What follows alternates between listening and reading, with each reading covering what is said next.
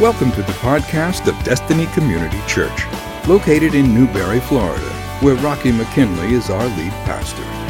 Thanks for tuning in. Here's today's message.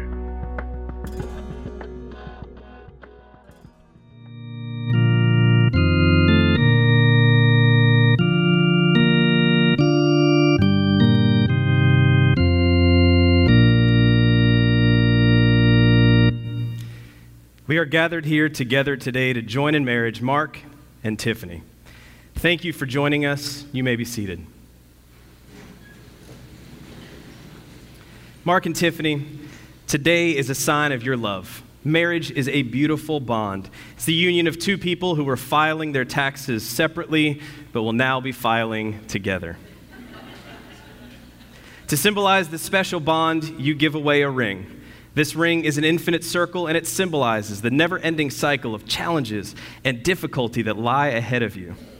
The vows you are about to make must be taken with caution and much consideration of their content. Mark, do you have a ring? Mark, face your bride, place the ring on her finger, and repeat this after me. I, Mark, take you, Tiffany, to be my lawfully wedded starter wife. To be my lawfully wedding starter wife. For better and better. For better and better.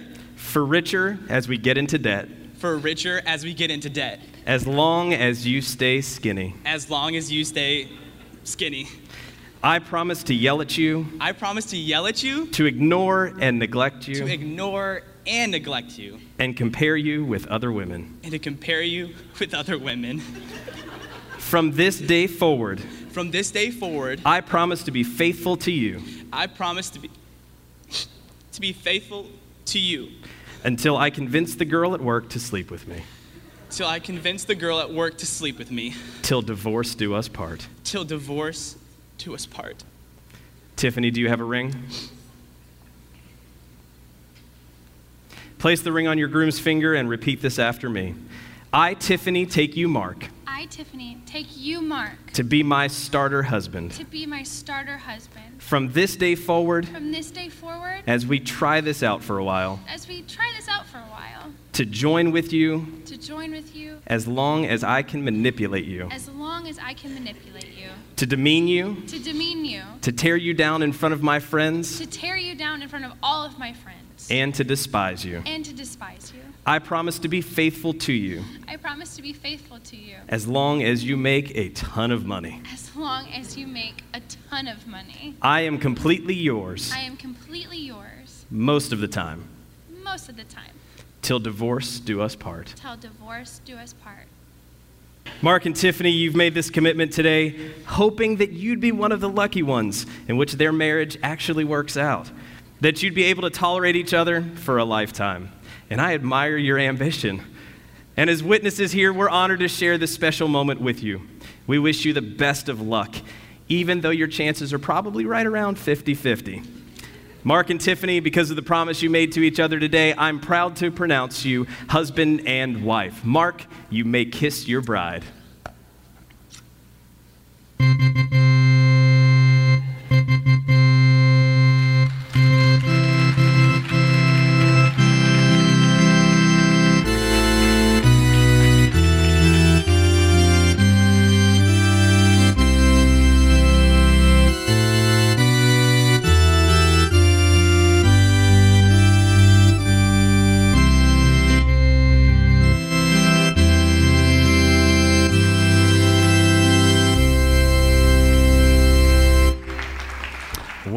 Well.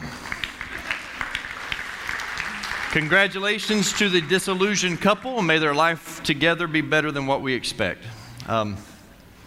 August 12th, 1995, a day that changed my life forever.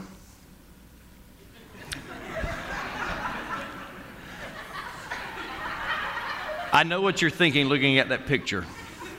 Mandy's put on a few pounds. I can see it all over your face right now. Be kind to my wife, okay? Have you ever said those words before? A day that changed my life forever. But did it really change? forever? That's really what I'm talking about today, is forever. Did your life really change forever, or was it a commitment for, say, 3 to 5 years? Maybe 8 to 10? Maybe you could get out 6 with good behavior or something. On that day that life changed forever for me, I was moving out of my parents' house once and for all. On that day that my life changed forever, I now had another human being that I was responsible for. It wasn't just me anymore. It wasn't just about my selfishness anymore. I now had another human being depending on me for protection, for provision, for comfort, for companionship. When planning a wedding ceremony, I require couples to go through 3 counseling sessions with me, premarital counseling. So if you're thinking about getting married, before you ask, you need to know I will not perform a ceremony without it. I believe in it that much. Plus, it gives you a $32.50 discount when you go to buy your marriage license. So it's worth your time. It is.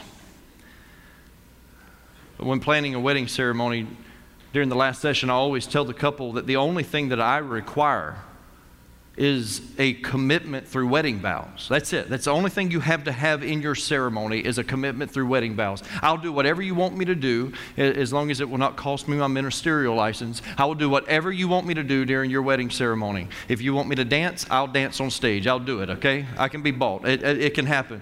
And so you just know that I require a commitment through verbal wedding vows being said before God and before everybody else in that room. And so during my wedding vows, I made certain statements, and maybe you made some of these statements. We have pretty traditional wedding vows, and so we said things like this: for richer or for poor. Anybody else make that statement during your wedding? For richer, for poor? Did you really know what you were saying? I remember when I first went into ministry. Before ministry, I had, a decent job. Mandy had a good job, and so we were used to living one type of lifestyle. And then whenever we went into ministry, I was making less than $19,000 a year. Not $19,000, less than $19,000. And during that time, just a couple of months after we went into ministry full time, Mandy had the twins. And so she left work. And so now we have to survive on my sole income under $19,000 a year. That's what we had to survive on. And so we had to learn to live off of that small income. We had to learn to live within our means. And so that meant that we had to make some sacrifices. And one of those sacrifices was we had to sell her car. We did. I had a little small Ranger pickup. It was paid for. And so we had to sell her car. She had a Mazda 929, 4-door, moonroof. This leather interior, it was nice, but we had to get rid of it. And what happened was, by the grace of God, somebody gave us, a hand-me-down car. Not near as nice as the 929, but we had a family member that said, here, you can drive this one. And so we drove the hand-me-down car. I remember during that first 2 years, we didn't buy new clothes. First 2 years of ministry, we didn't buy new clothes. We couldn't afford it. When you're living under $19,000 a year, you can't afford to buy new clothes. And so then I got the job offer in Tampa, and we were making a considerably more amount of money. And so I remember when we first moved there, I'll never forget this, Mandy. We went to the Citrus Park Mall in Tampa, and we went on a shopping spree buying new clothes. We made a commitment: for richer or for poor. I know we weren't poor by the world's standards, but for the average American family and income, we were pretty poor. We made a statement like this during our wedding vows: in sickness and in health. Anybody make that statement, in sickness and in health? Little did we know that 9 months into our marriage, my new wife would be diagnosed with cancer. We didn't realize what we were saying, standing on that stage in front of everybody. The phrase in sickness and in health, it sets us up for the unexpected. Because no one ever goes into a marriage expecting their spouse to get deathly ill. I know I didn't. I didn't sign up for that. She knows this. We've talked about it. This won't catch her off guard. But the hot young woman that I was married to was replaced with a frail, weak, and hairless individual. It's not necessarily what we had planned. I can assure you, during that time, she didn't feel very desirable either. And I don't wish it on anyone. I would hope that nobody in this room would ever have to go through that. But let me tell you, until you experienced love in sickness and in health, you do not know the full extent of your wedding vows. We made a statement like this during our wedding vows. Till death do us part. Anybody? Anybody say that? Till death do us part? Or until we are parted by death? This is the phrase that scares me. Partially because I've taken the necessary precautions and I have a decent life insurance policy on myself. And I figure if Mandy gets real good and tired of me, she just might be creative enough to make my death look like an accident, and then she would live a pretty good life after we are parted by death. I think we should change those wedding vows too, till we are parted by death because of natural causes or an unplanned accident that my spouse is not involved with. Not that I've thought about it or anything, I'm just saying. I have pre-planned for my family because I care about them.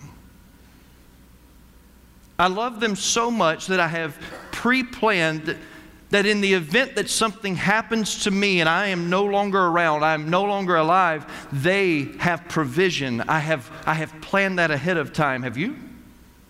Do you love your family enough to where you would pre-plan for that? Let me just go ahead and tell you.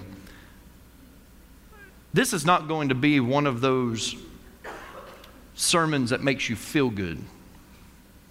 Matter of fact, this is a heavy, heavy sermon. This series is going to be a series that's not just about marriage, but it's a realistic approach to what marriage really is and what it looks like and what it feels like at times.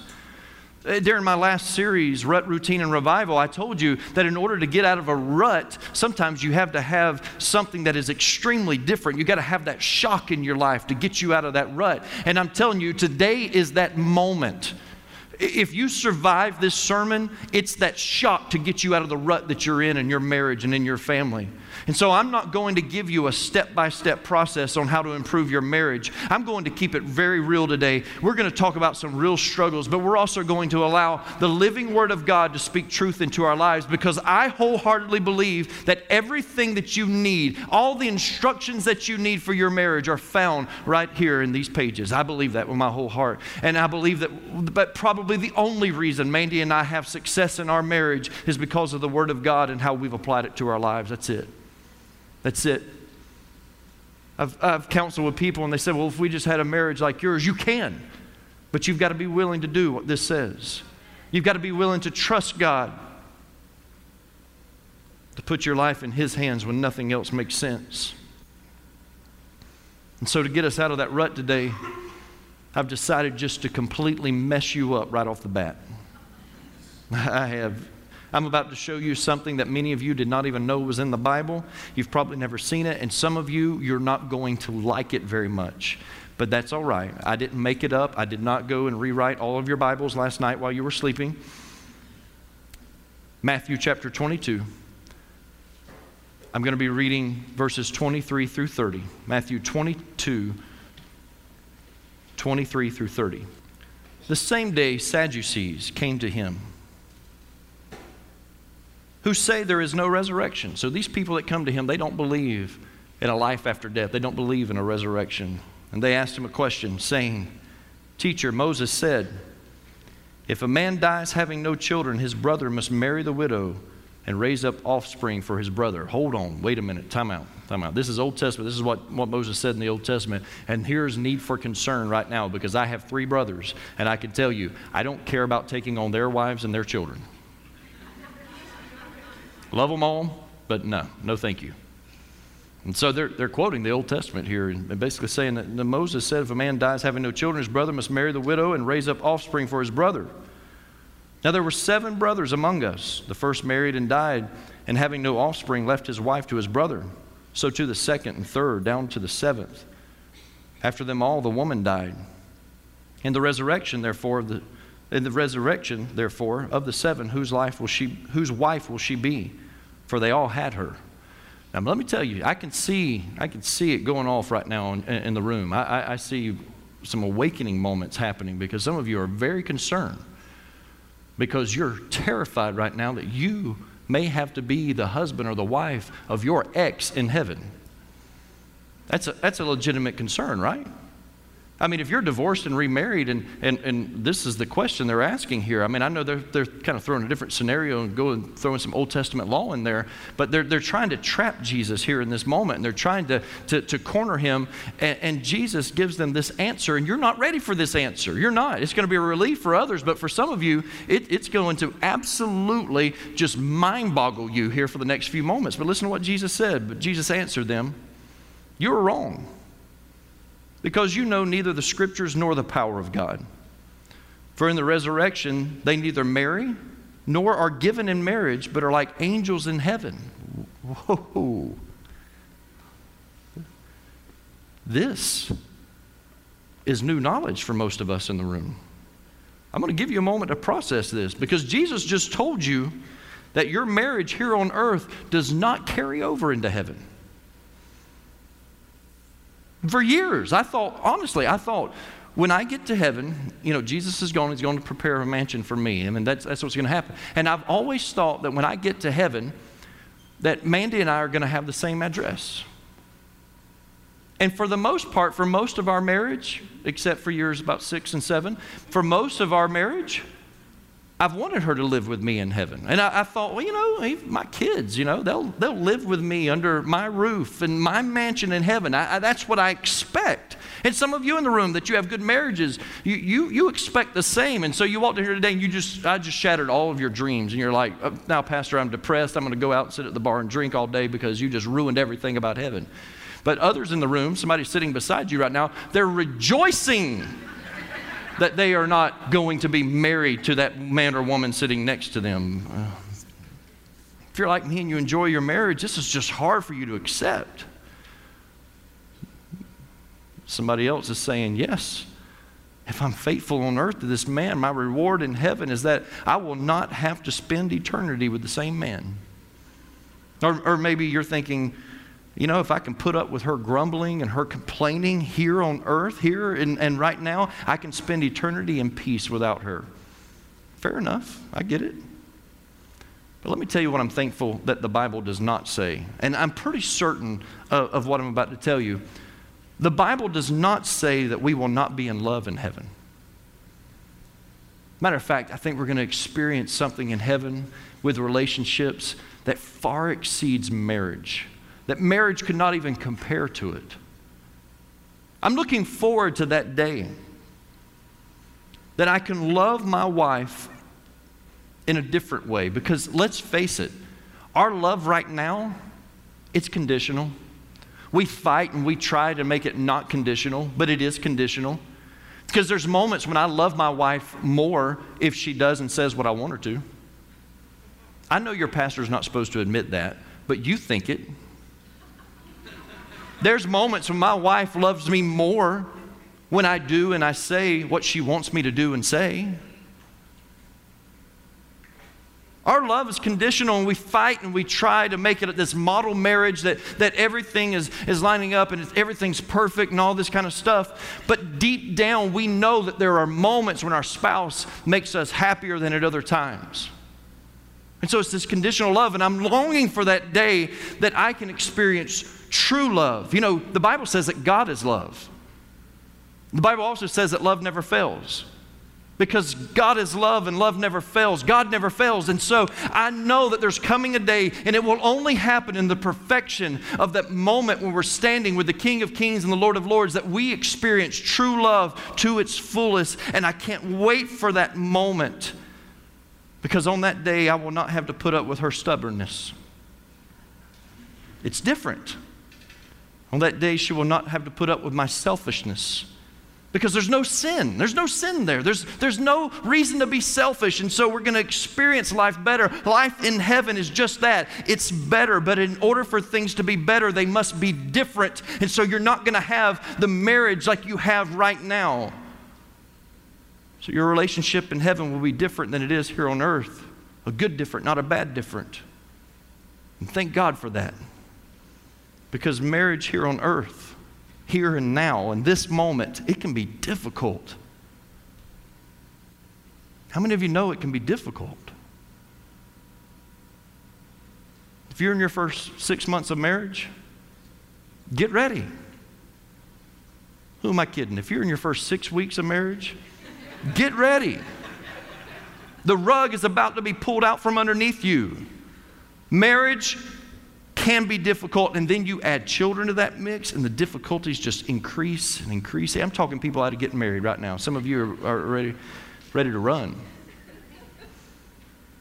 Usually around the spring, my wedding schedule, performing weddings and all that, it gets pretty busy, and so I time this perfectly so that I don't have to do a lot of weddings during the spring. So, when it comes to your family on earth, you tend to focus on the here and now. I do it. You do it. We all do it. When it comes to life situations and life scenarios, we focus on the here and now, but we've got to learn to focus on the then and there. Because that's coming. The kingdom of God is coming. Get ready. It's going to happen.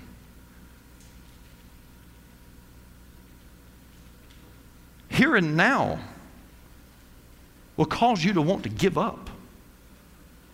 Here and now will lead you to believe that there's just no hope for your marriage. Here and now will cause you to be blinded to what God wants for your life. In the here and now, he's hard-headed, and she's let herself go. In the here and now, he has no sense of romance, and she wears flannel pajamas. In the here and now, he somehow developed back hair, and she's got to get her lip waxed. In the here and now, she drinks too much, and she flirts with another man at work. The here and now can deceive you. Because sometimes the here and now is hopeless. It's useless.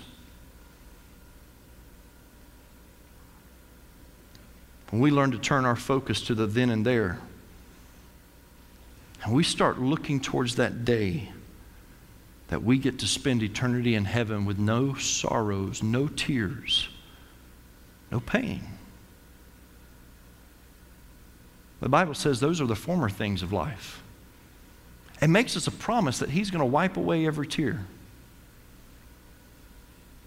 Then and there is what we have to look forward to. And it's real. It's just as real as I'm standing here talking to you right now. It's as real as that chair that you're sitting in. Then and there is coming faster than what we think. You see, we want the fairy tale happily ever after marriages right now, but we don't have it right now here in the here and now. But what we need are happily ever after life marriages is what we need.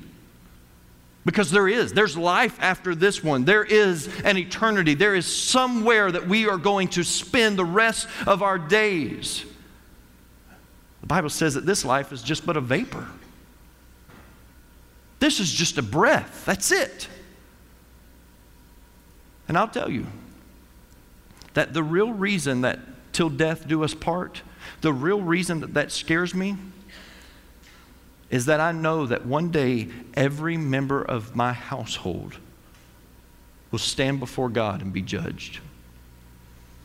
And that frightens me. If that doesn't change your perspective on your marriage and on your family, there's something wrong with you.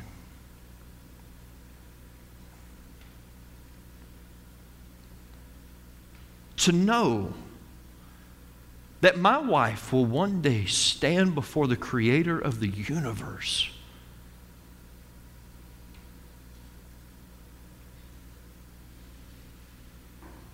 to know that one day my children, not together, separately, will stand before God Almighty and be judged by their fruit. It makes me want to live my life in a completely different way.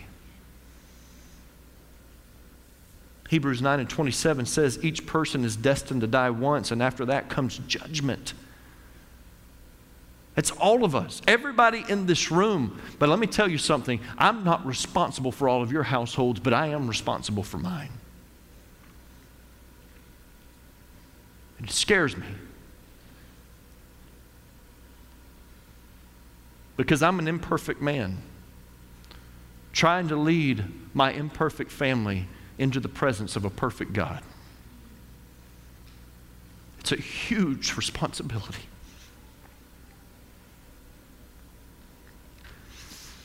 And more than anything else, it's the biggest responsibility that I have in my life. And what scares me even more is that I get one chance to get it right. That doesn't mean I can't make mistakes in it. Thank God for grace. It just means I get one chance to get this right in my lifetime. That this life that I live right now is preparing my family to meet their Maker. I get nervous when opportunities come around for my kids that I can't control. If Kendall is competing in a talent competition, playing her guitar and singing, I have no control over the outcome of it, and so I get nervous. I do. I get knots in my stomach for her. I do. And so I'll do whatever I can to help prepare her. God has extremely blessed me far beyond what I deserve, that I'm able to connect with my children on two different ways. With Kendall being a musician, I get to connect with her that way, and I get to teach her and to learn with her as we study music together. And so before she sings in a competition, I'll do whatever I have to do to help prepare her for that moment. You can ask her. I will make her play a song over and over and over. And about the time she thinks it's right, I'm going to make her play it over and over and over. And I tell her, listen, if you're going to sing out there in front of people, whether it be in a worship service or maybe if it's a concert venue or a singing competition, whatever it is, they're there to hear you. So I want you to make eye contact with them. So what Kendall does is she learns the music. She's got this amazing mind, better than me. I'm telling you, Dad has to have music up here on stage. She has this ability to memorize the music, and she will get up there and she will entertain a crowd. Or if it's in a worship setting, she'll lead them into the presence of God without music. Because Dad has said, learn it without music. Do it.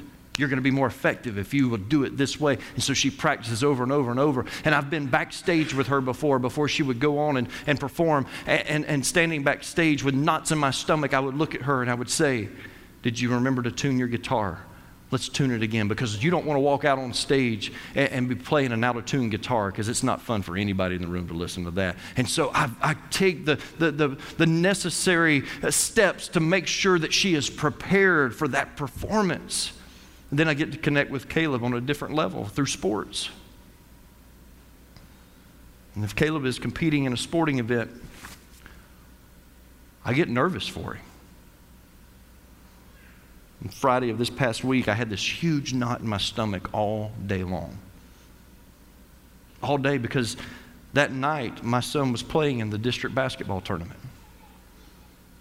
And so all day long, I just have this feeling that I can't control. I can't do anything about this. And in my mind, I'm playing these scenarios. Did I make him shoot enough free throws in practice Did I prepare him properly? What if he gets fouled at the end of a game and has an opportunity to win the game? I mean, that's a dream of his. You know, who doesn't want to go to the free throw line and hit the tying, free throw, or even the go-ahead free throw? And so did I make sure that he was prepared enough? Did I do what I needed to do to coach him and to get him ready for that moment? And it's why last Sunday after church, after lunch, we went down to the high school gym, and Caleb and I, just the two of us right there, I probably had him put up at least 250 shots from around the perimeter, just wearing his arms out, just breaking down everything about his shot so that we could make sure that when the time came, he was prepared for that. And then when he was good and tired, you know what it feels like when you're good and tired? I would have him go to the free throw line, and I would have him shoot free throws, and he would have to make 5 in a row before he could step away from that free throw line and for us to run another drill, because I wanted to make sure that at the end of a game, when he's good and tired, if he goes to the free throw line, he's got the presence of mind and he is prepared for that moment. Why do I do that? Because I want my children prepared. I want to do what I can.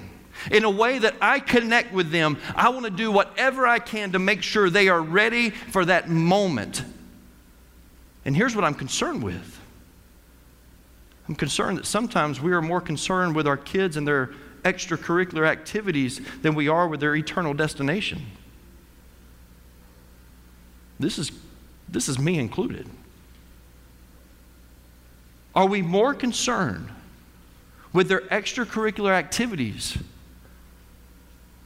or is their eternal destination what's the most important thing? We care more about baseball, basketball, gymnastics, band, soccer than we do about the moment that they're going to stand before the Creator of the universe and be judged by Him. And as much as I wish I could get them out of that, I can't. They're going to stand before God by themselves one day. And I just want to be concerned with that. I want to know that I did everything that I possibly could to exemplify a relationship with Jesus Christ. That when they fail, that there's grace and there's mercy, but there's also consequences for your actions. I want to make sure that they know how to treat their wife. My wife wants to make sure that my daughter knows how to treat her husband. That they see Christ living through us and we prepare them for eternity. You might say, well, Pastor, that's just not true of my life. Well, let me ask you this. Have you invested as much time in their eternal reward as you have in their earthly recreation? That's a tough question for us parents, isn't it? Have you invested as much in their eternal reward as you have in their earthly recreation? And let me ask you this. Have you invested at all in your spouse's eternity?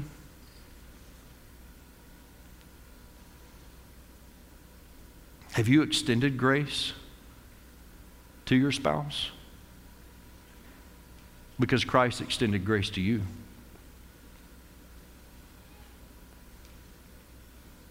If you're honest with me today, the brutal, honest answer just may be no. And I know it's tough to hear. You should try preaching it. When you've got 400 people staring back at you throughout the day going, really? This is what you chose to preach to me today? I don't want you to be misled at all. I'm not my family's savior. That's not who I am. I'm not capable of doing that. Ephesians chapter 2, verses 8 and 9 says, "For by grace you have been saved through faith, and this is not of your own doing. It is the gift of God, not a result of works, so that no one may boast." I can't provide salvation for my family. I did nothing to secure my family's salvation. I did not pay the price for their eternity. Jesus accomplished that for them when He died on a cross for their sins, and He rose again. He secured all of that. However, please listen to me, parents, I do have a duty and responsibility to exemplify a love that points them to the Savior. I have an ongoing responsibility with my wife and with my kids to point them to the cross, because there's not a day that goes by that I don't need to die daily, and the same for them. I have a responsibility to teach them to take up their cross and to follow Christ. I have a responsibility to show them that at times life gets tough. But just because life gets tough doesn't mean that you need to give up. And you certainly don't need to give up on God. I love my family. You have to understand that. I hope you know that. I want my wife and my children to have a great life, but more than that, I want them to have an even better eternity. Because whatever they get right here, if it's 40 years, if it's 80 years, whatever they get on this planet, it is just a small moment, just a vapor of eternity of what's going to happen forever and forever. And so with eternity in mind, it's the reason why I make decisions as a parent, but they don't always make me popular.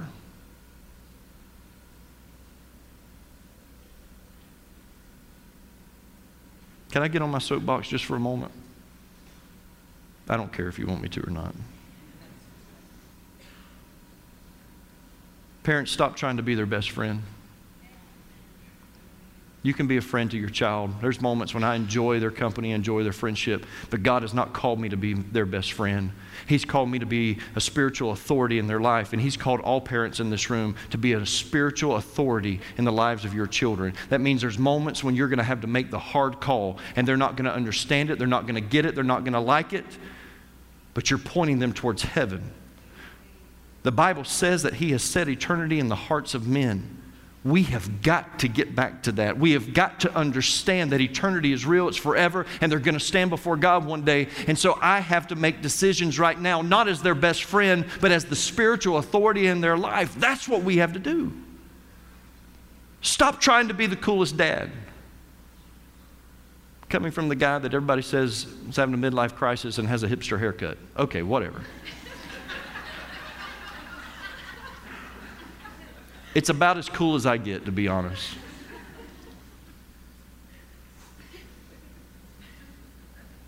My kids will tell you, I'm not their best friend. I'm not. Don't want to be, don't claim to be. They know I love them far beyond a friendship. I love them so much that I want to make sure that they're ready to stand before God. Jesus said in Matthew 7:13 and 14, enter by the narrow gate. Notice what He's saying. He's saying the way I want you to go, it is a narrow gate. It's not wide. Enter by the narrow gate. For the gate is wide and the way is easy that leads to destruction, and those who enter by it are many. He says those that are going through the wide gate, the one that leads to destruction, He says there are many of them. There's lots of them. But verse 14, He says, for the gate is narrow and the way is hard that leads to life, and those who find it are few. Parents, listen to this verse.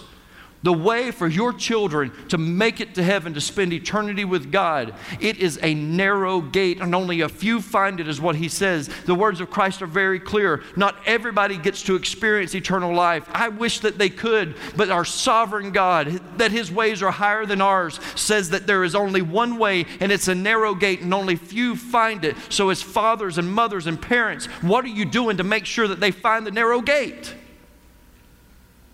What are you exemplifying in their lives to make sure that they find that passageway?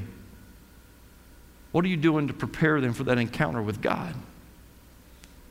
I want you to listen to the words of Christ. Right after He tells us that there's really no need for marriage in heaven, He keeps talking and He says some things that are very enlightening. If you listen to this, Matthew 22, starting at verse 30, He says, for in the resurrection they neither marry nor are given in marriage, but are like angels in heaven. And as for the resurrection of the dead, have you not read what was said to you by God?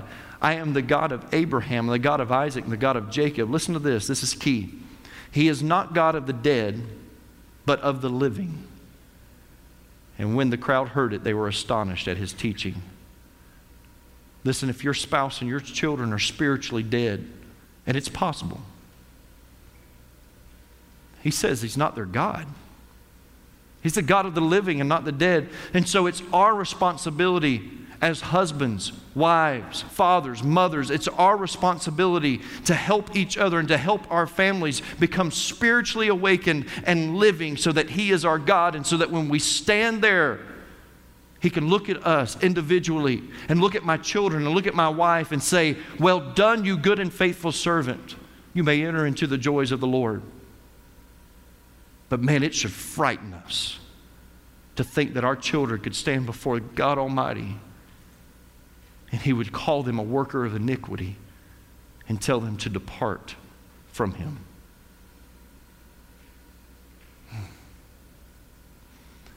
And so your marriage may seem hopeless here and now. In this current moment that you're living in, it may seem lost, hopeless. Stop focusing on the here and now and start focusing on the then and there, because it's coming. The kingdom of God is approaching faster every day. Don't get caught up in the here and now. Start looking at the then and there, because we've got a responsibility to prepare our families for that encounter when they stand before God.